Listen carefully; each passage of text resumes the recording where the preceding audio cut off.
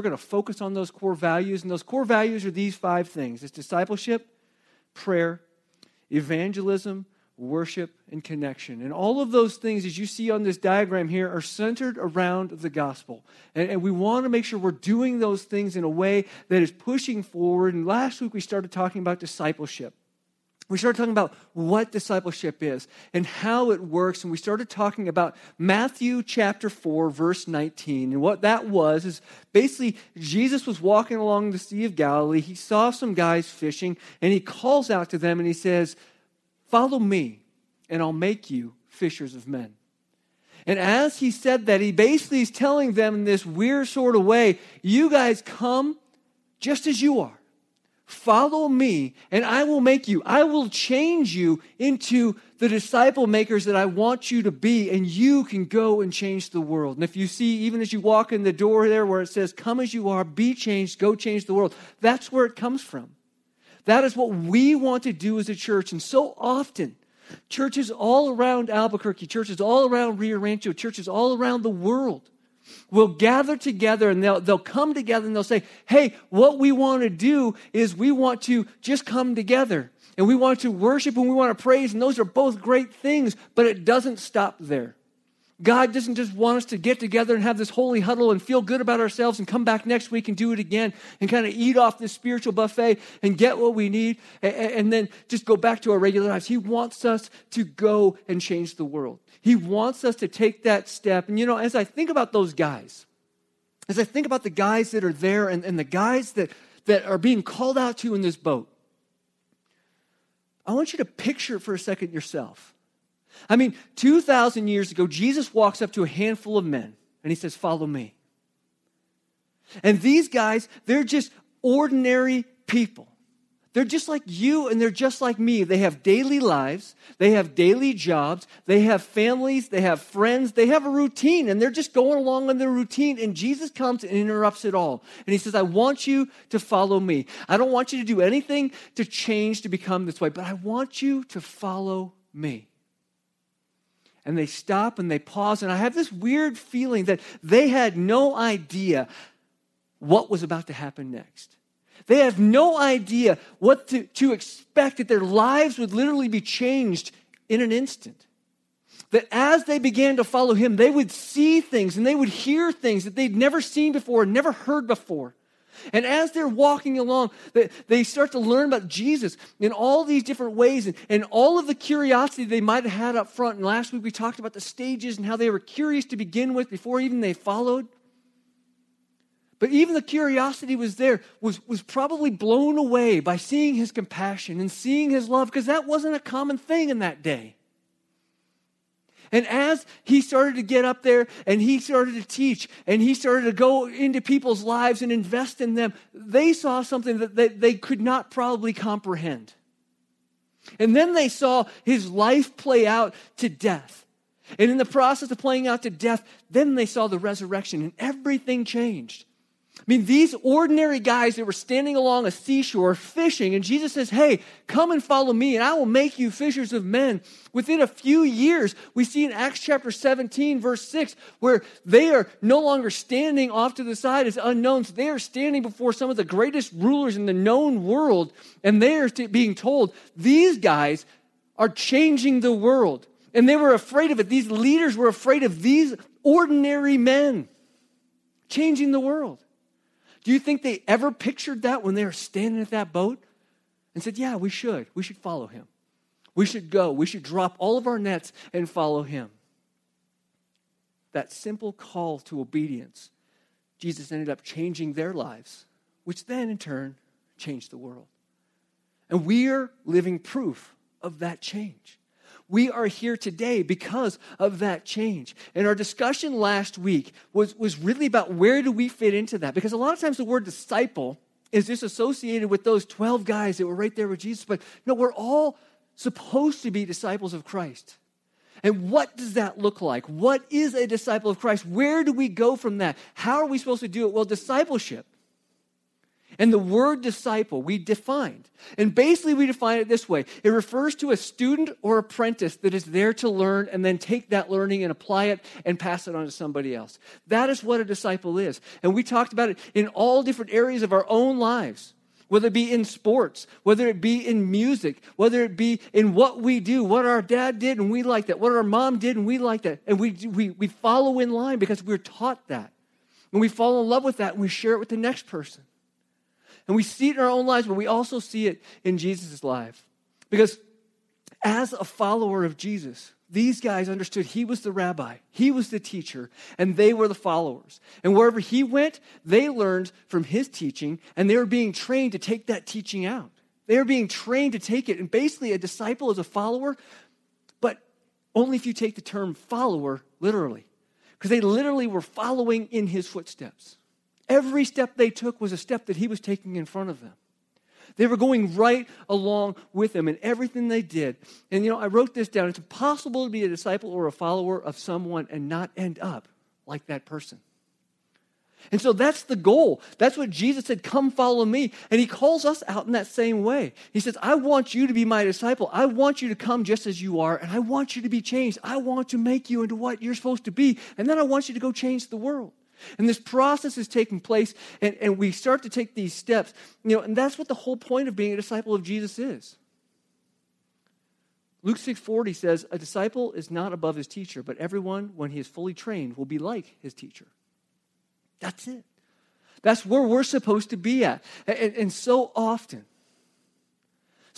in our churches today, we've missed that. And I don't know why, and I don't know how, and I'm guilty of it as well, of what a disciple should be. Because a lot of people will say, I'm a Christian, but they're not really a disciple. And I had some discussion with some guys this week, and then after having a discussion with the guys this week, kind of looked it up in different books that I had, looked it up on the internet, and there's a really big debate that's out there about if you're a Christian, do you have to be a disciple? Because if you're not a disciple, are you not a Christian? If you're not a disciple and you're not following Christ, how can you be a Christian in name only? And I said, well, that's a really good question. And you know what I'm going to do for you today? I'm not going to answer it.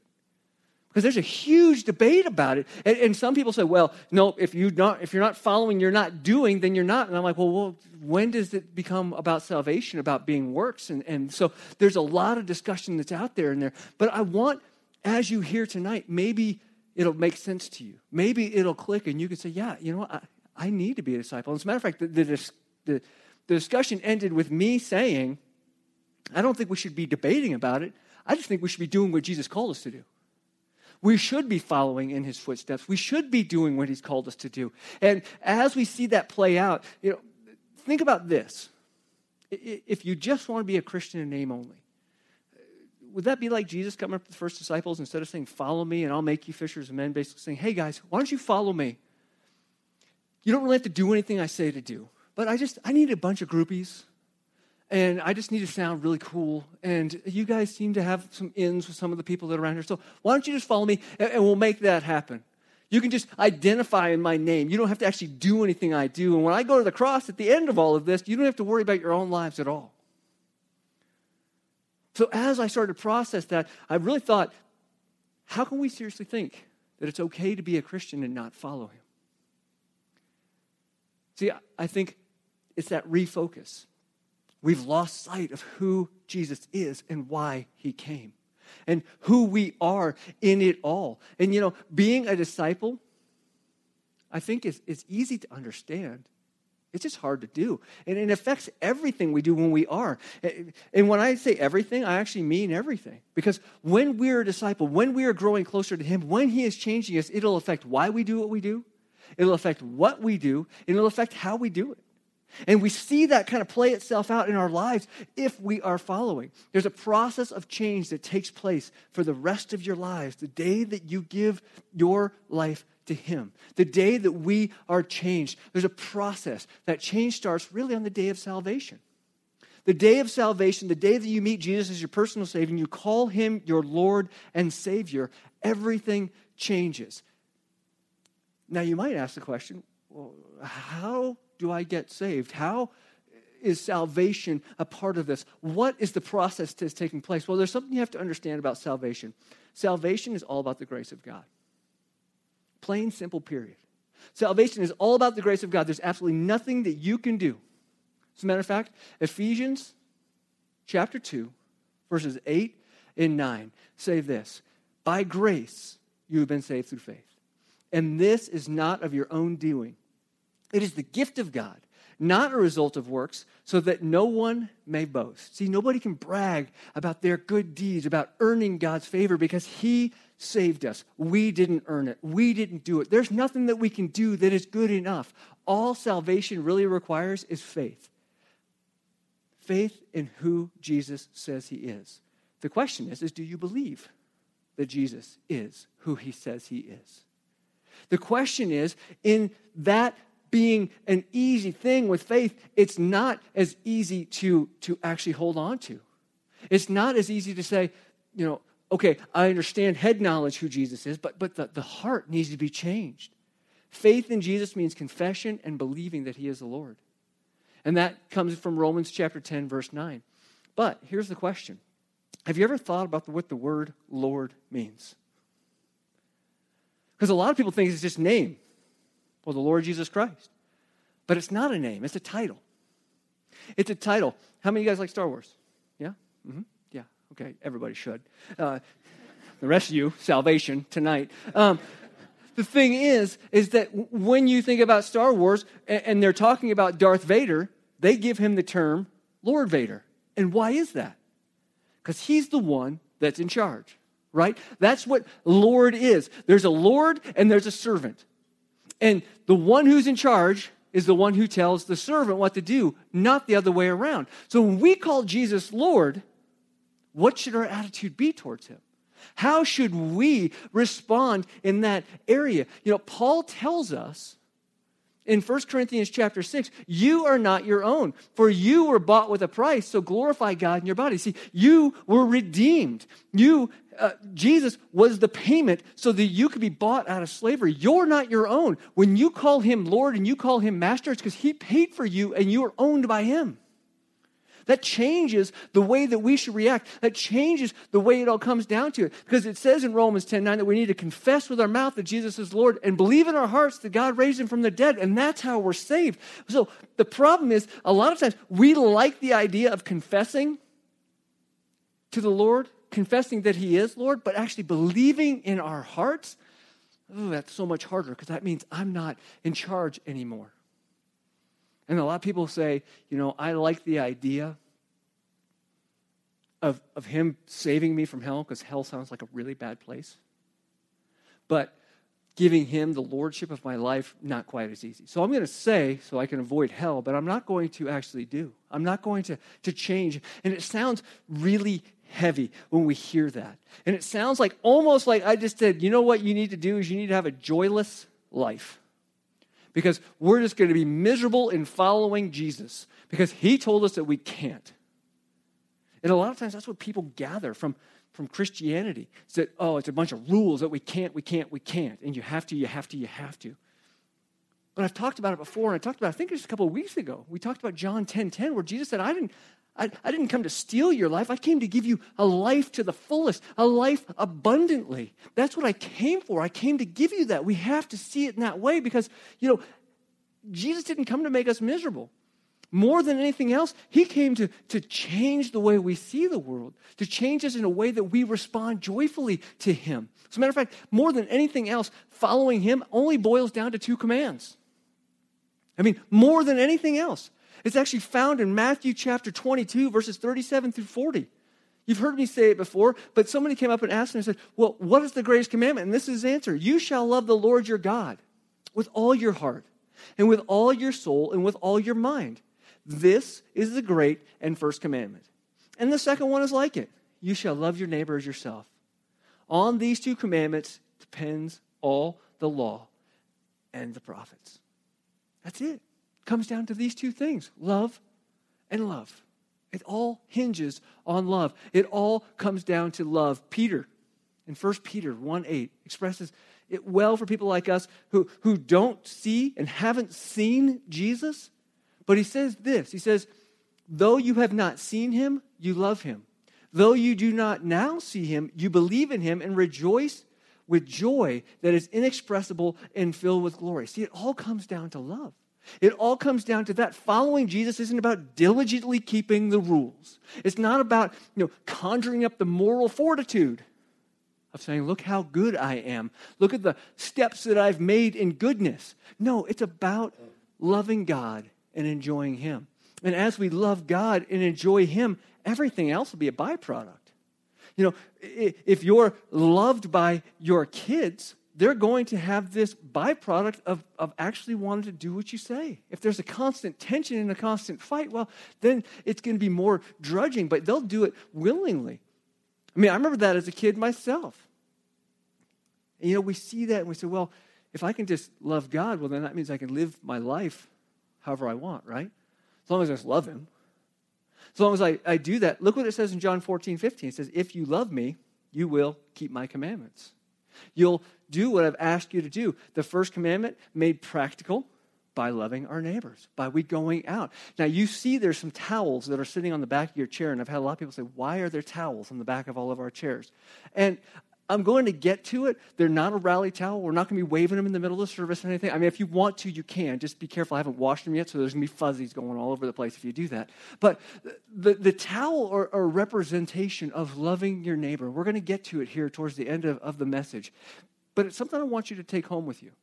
And I want you to be thinking about it now, because it says, if you love me, you will keep my commands. And 1 John 4:20 says this, that John says, if we don't love people that we can see around us, then we probably don't love God, who we can't see. And we need to be doing that. We need to be doing it. True love is all about the sacrifice for the ones that you love. Once again, 1 John 3:16.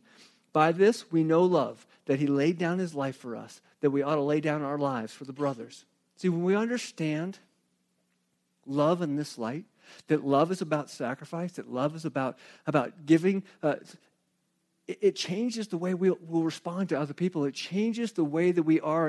And I think we also understand that the love of God and the obedience to Christ and making him our Lord really go hand in hand. And as we see this play itself out, there's a lot that are in here. And he changes us, and he's changing our hearts, and he changes our minds, and we're seeing it take place from the inside out. And it causes us to respond and want to go change the world. And that's the passages we're going to make our way to today. So I have two passages. If you want to go to one and then put your finger in the other. First one's going to be Luke chapter 14. Luke chapter 14. And we talked about what is discipleship last week. And this week, if you go to Luke chapter 14 and your Bible has like little subheadings in it, you'll see in that subheading, it actually says the cost of discipleship. So as we dive into that and we see when we call him Lord, what he's expecting, I think it's going to be eye-opening for you. As a matter of fact, it might even kind of crush your toes just a little bit. Not just step on them. It might crush them. Because even as I read it this week, it kind of crushed me going, that's difficult. But this is what Jesus is called to. So let's pray, and let's just ask God to speak to our hearts through these two passages. One will be Luke 14, and the second one will be John 13. So let's pray together. Father, thank you for who you are. Thank you for what you've done. Thank you for your son, Jesus. Thank you for the opportunity to be able to even be here tonight, and be able to hang out and just worship you in a corporate fashion, just together, to hear voices lifted up during songs saying, Hosanna, and to hear, oh, the wonderful cross bids me to come and die so that I might truly live. God, those aren't just words that are what you've actually called us to do. So I pray, even as we get into this, that you speak to us. We pray it all in your name. Amen. Luke chapter 14, starting in verse 25. Jesus has a great crowd accompanying him. And we want to pause even right there for just a second, because there's this great crowd that is following after him. And remember I told you how, sometimes there's that idea of just being a groupie behind him.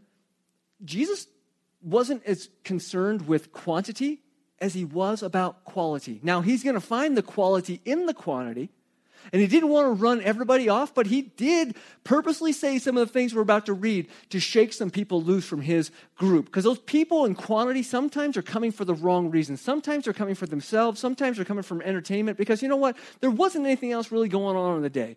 And when he could make a blind man see, and when he could walk on water, and when he could make wine out of water, and when he could feed 5,000 people with a couple of fish and some bread, I mean, that's pretty awesome. There wasn't a movie theater that was going to put that out. So these guys were following him for an entertainment purpose. These guys were following him to see what they could get next out of it all. Unfortunately, sometimes we have people in the church that do that as well. They come for the entertainment purpose. They come to see what they can get out of it. And Jesus wants to shake that just a little bit. So great crowds are accompanying him. And he turns to them and he says this, verse 26 of Luke 14. If anyone comes to me and does not hate his own father and mother and wife and children and brothers and sisters, yes, even his own life, he cannot be my disciple. Can you imagine following after Jesus and hearing those words? Can you imagine him saying, hey guys, I know you guys are all here, but by the way, you need to hate everything and love me the most if you want to be my disciple? That's a powerful statement. That's something hard to let soak in. I mean, he's saying, I want every other relationship you have to not even be in second place to me, but below second place. I'm first, everything else is well below second. That's where I want your relationships to be at. You know, there's going to be days in your life when a family member is tugging against you saying, I don't think that you should do that. And you're saying, well, that's what God's called me to do. And there's going to be a little bit of tension there. There's going to be days in your life, even where it says, and yes, even in his own life, you need to hate even your own life. There's going to be days when God calls you and you say, I don't think we should be doing that. But you know that God's called you. There's places in all of our lives that's going to happen. And that's what this comes down to. If anyone comes to me and does not do the will of me, but would rather choose to bolster the relationship between their mom and dad and leave God off to the side, they're not my disciple. And I don't say that for my sake. I'm just saying it's a real deal. When Jesus said it, he meant it. He meant that. Think about Abraham and Isaac. Go back to the Old Testament when Abraham was taking Isaac up to sacrifice him. You think along the way that Abraham's like, why, God, are you having me do this? He never said, I'm not going to. He just probably asked why. And we walked that step, and God ultimately provided the ram to take Isaac's place. But Abraham knew that that's what God had called him to do. Now, I'm not saying go sacrifice any children. Do not take me the wrong way with that. But we do need to understand that when God is calling us, there's going to be things coming the way. Now look at verse 27. Whoever does not bear his own cross and come after me cannot be my disciple.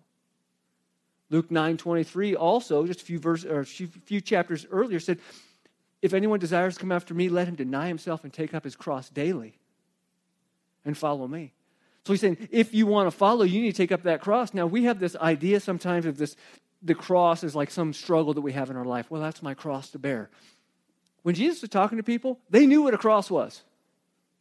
Along the way, they may have passed by criminals hanging on a cross. They knew what cross was. The cross meant death.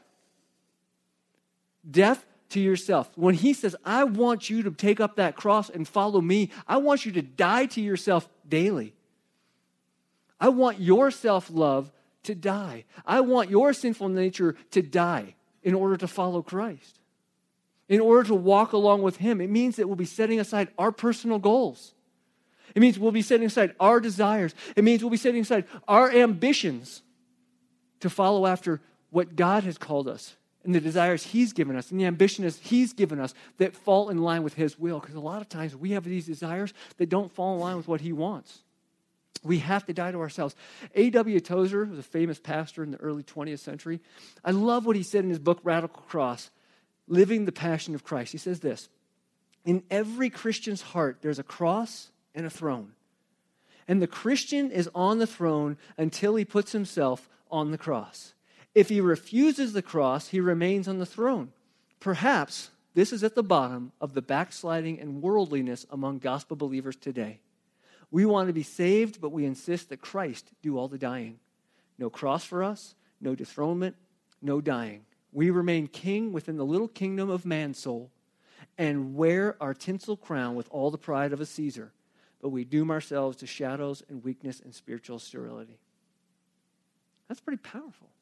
We need to die to ourselves. We need to get off the throne because we call him Lord. He needs to be on the throne of our lives. Is it easy? No. But then Jesus says this in verse 28. For which of you desired to build a tower, but does not sit down first and count the cost, whether he has enough to complete it? Otherwise, when he's laid the foundation and is not able to finish, all who see it begin to mock him, saying, this man began to build and was not able to finish. I'm going to pause right there for a second. How many of you guys drive down Northern on a daily basis? That structure that was supposed to be a church. Ever since I've lived here, that's all it's been. It's a structure. This verse reminds me of that. And I don't know all the details behind it, and I've heard lots of stories on how it all happened, but there's just a building, just a steel frame. It just sits there as a constant reminder of not completing it. And the mockery really that it is. Verse 31, or what king, going out to encounter another king in war, will not sit down first and deliberate whether he's able with 10,000 to meet him who come against him with 20,000? And if not, while the other is yet a great way off, he sends a delegation and asks for terms of peace. He's basically saying, have you counted the cost of following Jesus? Have you looked at all the things that are going on with what Jesus says? He didn't ask for 10%. He doesn't want you to tithe a part of your life. He doesn't want 20%. He doesn't want 50%. He wants all of it. He wants us to die to ourselves and follow him. That's what he wants. And we need to count the cost in all of that. Billy Graham once said, salvation is free, but discipleship costs us everything we have. You know what he means by everything? He means everything. It costs us everything we have. And Jesus wraps up in verse 33 with this. So therefore, any one of you who does not renounce or to surrender your claim to all that he has cannot be my disciple. And that is hugely powerful. Does that mean we have to live in a vow of poverty? No, that's not what he's saying. But what he is saying is this. We understand when Jesus is Lord of our life, that he's Lord of everything in our life, that he is in control, that he owns everything, and he gives it to us to be good stewards with. But at any point in time he wants to take it from us, he can. And that's a difficult thing to think about. But when we say we are going to follow, he says, I own everything. And when I want everything back, I will take everything back. And we say, okay. Because that's what following Jesus is. And that means we have to put our pride aside. That means we have to put our egos aside. That means we have to put all of our wants and all of our desires that aren't within his will aside and say, God, what do you want me to do? Where do you want me to go? And the great thing is one of the big things that leads us to our next passage that I told you about in John chapter 13, starting in verse 1. It's Jesus right before he's getting ready to go die, and they're getting ready to have this Passover meal, and Jesus does something just mind-blowing. So I want you to open up your Bibles to that. John chapter 13, starting in verse 1. It talks about the heart of this disciple, this idea of giving up yourself, giving up your ego, giving up your pride, and doing what God has called you to do. And it's right here, and it's geared towards serving. It says, now before the feast of the Passover, when Jesus knew that his hour had come to depart out of our world to the Father, having loved his own who were in the world, he loved them to the end. During supper, when the devil had already put into the heart of Judas Iscariot, Simon's son, to betray him, Jesus, knowing that the Father had given all things into his hands, and that he had come from God and was going back to God, arose from supper. I'm going to pause right there for just a second. But what makes this passage in the accent to Jesus so amazing to me and so unbelievable to me is that he knew what was coming. He knew this was the final Passover meal. He was getting ready to go into the garden and pray. He was getting ready to be arrested. He was getting ready to be beaten. He was getting ready to be tortured. He was getting ready to be hung on a cross. All these things were just hours away, yet this is what Jesus does. He rises from supper. He laid aside his outer garments, and taking a towel, the reason why you have a towel in your chair, he tied it around his waist. Then he poured water into a basin and began to wash the disciples' feet and wipe them with a towel that was wrapped around him. Now, we've said this before. This job that he is doing is not for the Lord. It's not for the rabbi. Actually, the lowliest servant or the lowliest slave got the job of washing the feet of the people that walked into a house. You know why? I'll just break it down for you. It's gross. feet are gross. Feet are gross now. Okay, somebody actually asked me when we walked in, are we having a foot washing ceremony? No, absolutely not. We are not going to do that. Nobody's touching mine, and I'm definitely not touching yours, okay? But that is not what this message is about.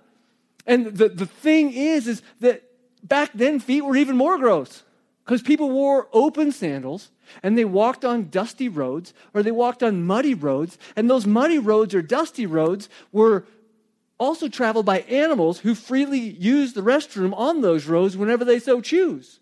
So you got to think, when you're walking, and sometimes you might think it's mud, and sometimes it's not, and that stuff's getting on your feet. And you're walking into a house, so it's time for you to go, and you sit down, and somebody says, hey, I'm going to wash your feet. Pause for a second and think that the God who created everything got down to that position to wash those feet. To wash the feet that had really God only knows what on it. Grossness. But he got down to that position. Why? Well, let's see what it says from here. He came to Simon Peter, who said to him, Lord, do you wash my feet? Are you really going to wash my feet? Are you kidding me? Do you know what's on my feet? You're the Lord. And Jesus answered him, what I am doing, you do not understand now, but afterwards you will understand. After what? After the cross. After that time that it happens right there. Peter said to him, you shall never wash my feet. Basically saying, I'm not good enough. I'm not good enough to have the Lord wash my feet. And Jesus answered him, if I do not wash you, you have no share with me. Well, guess what? When he just said that, it wasn't about feet anymore. It wasn't about feet anymore. He's talking about washing the sins. Simon Peter said to him, Lord, not my feet only, but also my hands and my head. And Jesus said to him, the one who is bathed does not need to wash, except for his feet, but is completely clean. And you are clean, but not every one of you. For he knew who was to betray him, and that he said, not all of you are clean. You know whose feet he washed? Judas' feet. In all of this, he washed Judas' feet, even though he knew what was just about ready to happen. He knew he was going to be a traitor. He knew he was going to get down to the lowest position. He was going to serve a guy who was getting ready to turn him in. Crazy. And it says this in verse 12, when he had washed their feet. You know, I didn't think about this until even today. As I read this and I said, when he washed their feet. So he'd washed all 12. What were the other 11 doing when the one person was getting their feet washed? What do you think? I mean, sitting there in awe? Why didn't they pick up a basin? Good question. That's what I was thinking. Why didn't they pick up a basin? So he got done. And he puts on his outer garments and he resumed his place and he said to them, do you understand what I have done to you? You call me teacher and Lord, and you are right, for so I am. Guess what? You're right. I am the Lord. I am the one that is up here. You call me teacher and Lord, and you're right. But if then your Lord and teacher have washed your feet, you also ought to wash one another's feet. For I have given you an example that you should do just as I have done to you. Here is where the discipleship piece comes in that we really need to grasp. Let me read verse 14 and 15 again for you real quick. If I then, your Lord and teacher, have washed your feet, you also ought to wash one another's feet. For I have given you an example that you also should do just as I have done to you. Jesus sets the example. I am serving you. You need to go serve others. You need to serve one another. You need to put yourself in a position and put your ego aside. You need to put all these things away and say, I am going to do that. And the crazy thing is here as he's serving, it's bigger than that. Look what it says in verse 16. Truly, truly, I say to you, a servant is no greater than his master, nor is a messenger greater than the one who sent him. He did so much more than wash feet that moment. As a matter of fact, if you look at the picture from verse 4 to verse 12, it's really, the bigger picture is what he did for us altogether. Check this out. He got it from the table, verse 4. The bigger picture is he got it from his throne in glory. He took off his outer garments in verse 4. Bigger picture is he took off the robe of deity. He took up a towel and wrapped around his waist in verse 4. The bigger picture, he wrapped himself in the flesh of humanity. He poured water in the basin and he cleansed their feet. The bigger picture is that he came down and he poured out his blood to wash us clean of our sins. This what he did is encapsulated in this little thing here, but it explains so much more. And guess what? It says in verse 12 that he resumed his place. And guess what he's about ready to do? He's about ready to return to glory via the resurrection to his heavenly throne. See, Jesus taught his disciples what it meant to follow. He taught his disciples what it meant to live. He taught his disciples what it meant to lead and what servant leadership really looks like. He said the cost of following is going to be hard, and part of that cost is going to be your life. It's going to be your life. And how we lay down our lives plays into putting ourselves aside, about putting our pride aside, about putting our ego aside and taking up that towel. See that towel that's on the back of your chair? It represents the lowest place in the house. That's what Jesus did. He took up a towel. He took off his outer garments. He took on the towel. He made himself low. Well, when he came down from heaven, he made himself low. I can't even imagine stepping down out of perfection into this. But that's what he did, and he did it for us. He did it for you, and he did it for me. And we see it play itself out here in all of this. And he's there, and he's serving, and he says, I want to do this. I want you to do it as well. And we have to grasp the concept that what God has given us isn't about us. That what God is doing isn't even about us. It's about him. It's about his glory. It's about his glory being revealed. So what I want you to do is I want you to take up that towel. I want you to take up that towel. We have a slogan in our ownership class that we have, and I wish it was mine. It's not. It's on all different churches, but I love what it says. Saved people, serve people. Saved people, serve people, because our salvation is a direct result of Jesus serving us. And we need to do what he's called us to do. We serve because he first served us. It's part of the process of following him. It's part of the process of changing. It's part of that process of discipleship to show and bear the fruit that he's called us to bear, becoming more like him. See, Jesus humbled himself. He washed the feet of his friends. He washed the feet of his enemy. And he washed the feet of a guy who kept saying, I'm not good enough for you to do that. He lowered himself in that. It's a powerful reminder that we're supposed to do the same thing in our lives. Today and every day, instead of looking to be served, which tends to be the mindset of many, many people, even when we walk into church, it's about what can I get out of it? We're supposed to serve. I put in that YouVersion notes, and if you want to write your notes down someplace, this week, I will live like Jesus and serve blank. You fill in the blank. Whom? Who will you put in that spot? By doing what? Blank. How can you live like Jesus in that way? Why do I say that? And I'm not talking about within the church. I'm talking outside the church. I'm talking about the people that you run into on a daily basis. I'm talking about the people that somewhere along the lines, you're going to blow their minds because they're going to think like Peter, I'm not worthy to be served. But we're being like Jesus and we're putting ourselves lower. This week, I will live like Jesus and serve who? In order to, by doing what? See, saved people serve people with the goal in mind that served people will become saved people. That's discipleship. That's where we're going. We're trying to bring people along. We're trying to introduce people who Jesus is and what he has done. And that's outside the church. And what about inside the church? What about inside the church? For the sake of Jesus, what task is below you that needs to be done even here at the church? What task is it? It's funny. I talk to pastors all the time. I talk to pastors of 10,000 member churches, and I talk to pastors that have 10 people in their church. You know what the number one thing that all of them say is? Kids ministry. Kids ministry. Doesn't matter how many people you have in church. For whatever reason, people don't like diapers. I understand. I absolutely understand now. There are some gross things that fill up those diapers. Maybe that's kind of our foot washing. Maybe that's where we can step in and say, you know what? Jesus washed feet. I think I can handle a kid for an hour and 15 minutes. Maybe that's part of our service. Maybe you have a gift that you're not using yet. God has given us gifts not for our benefit, but for the benefit of your church family, for the benefit of those that are around you. What gift is it that you have that you can use?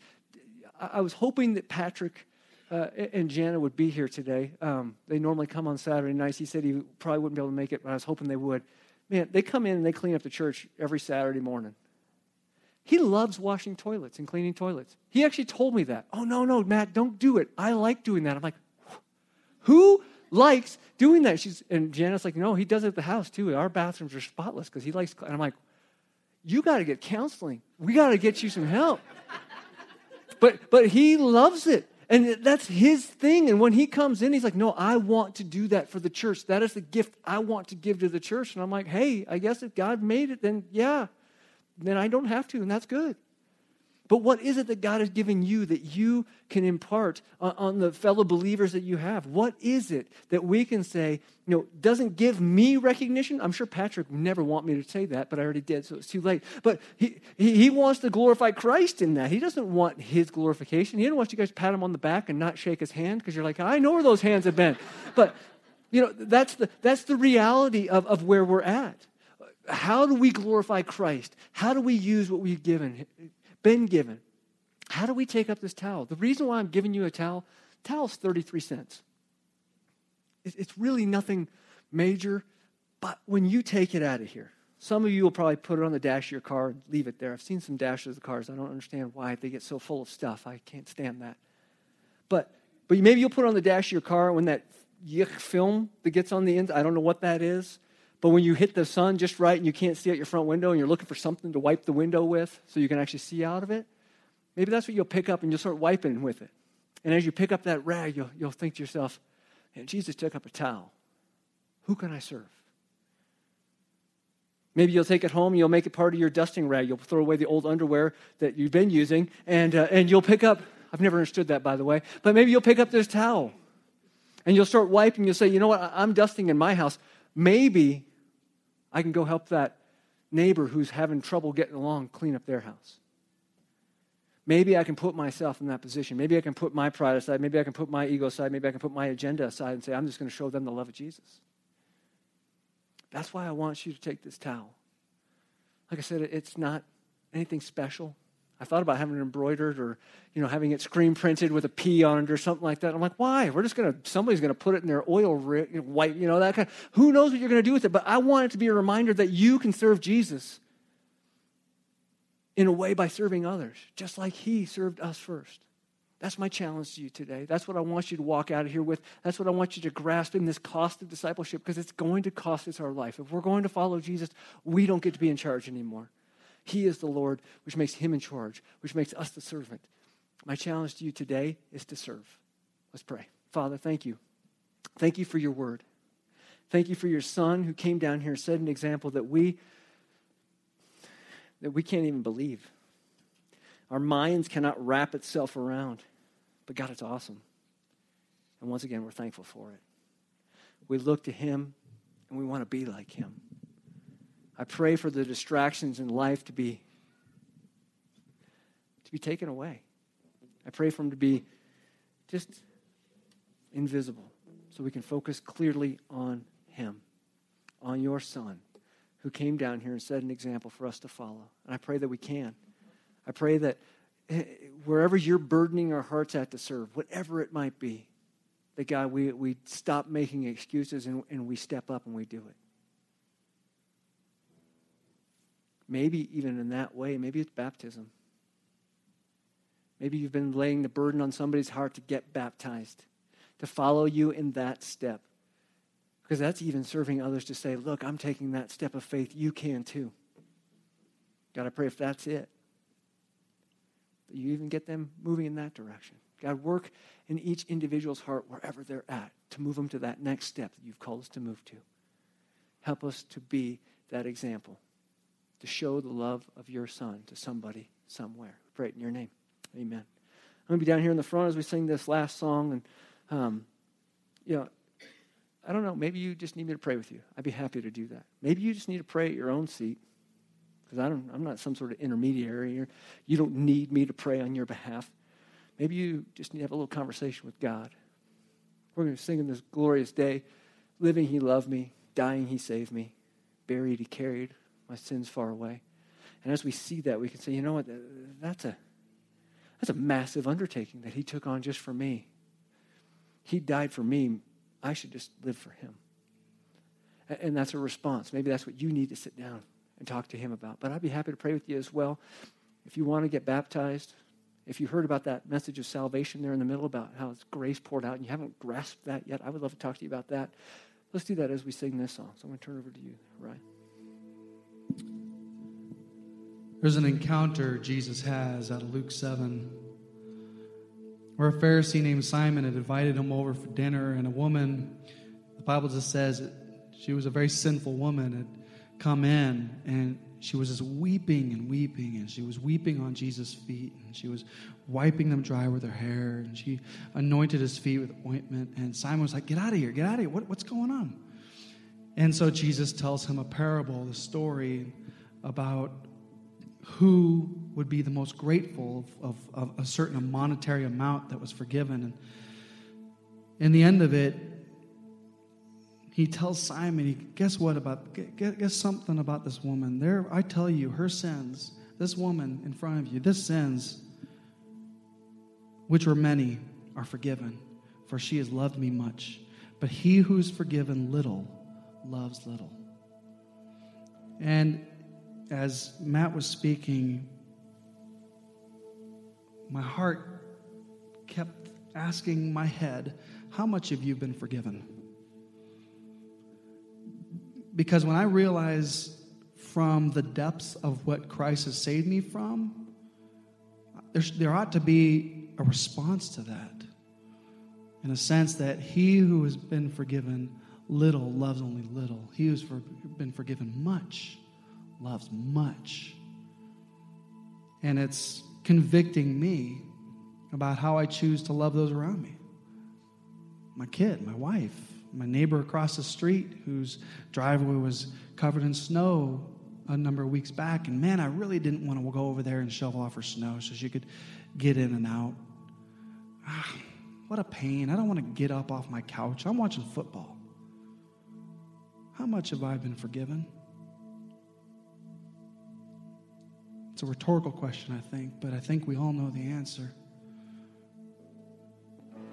And this is kind of what the song's about. When you think about what Christ has done for us,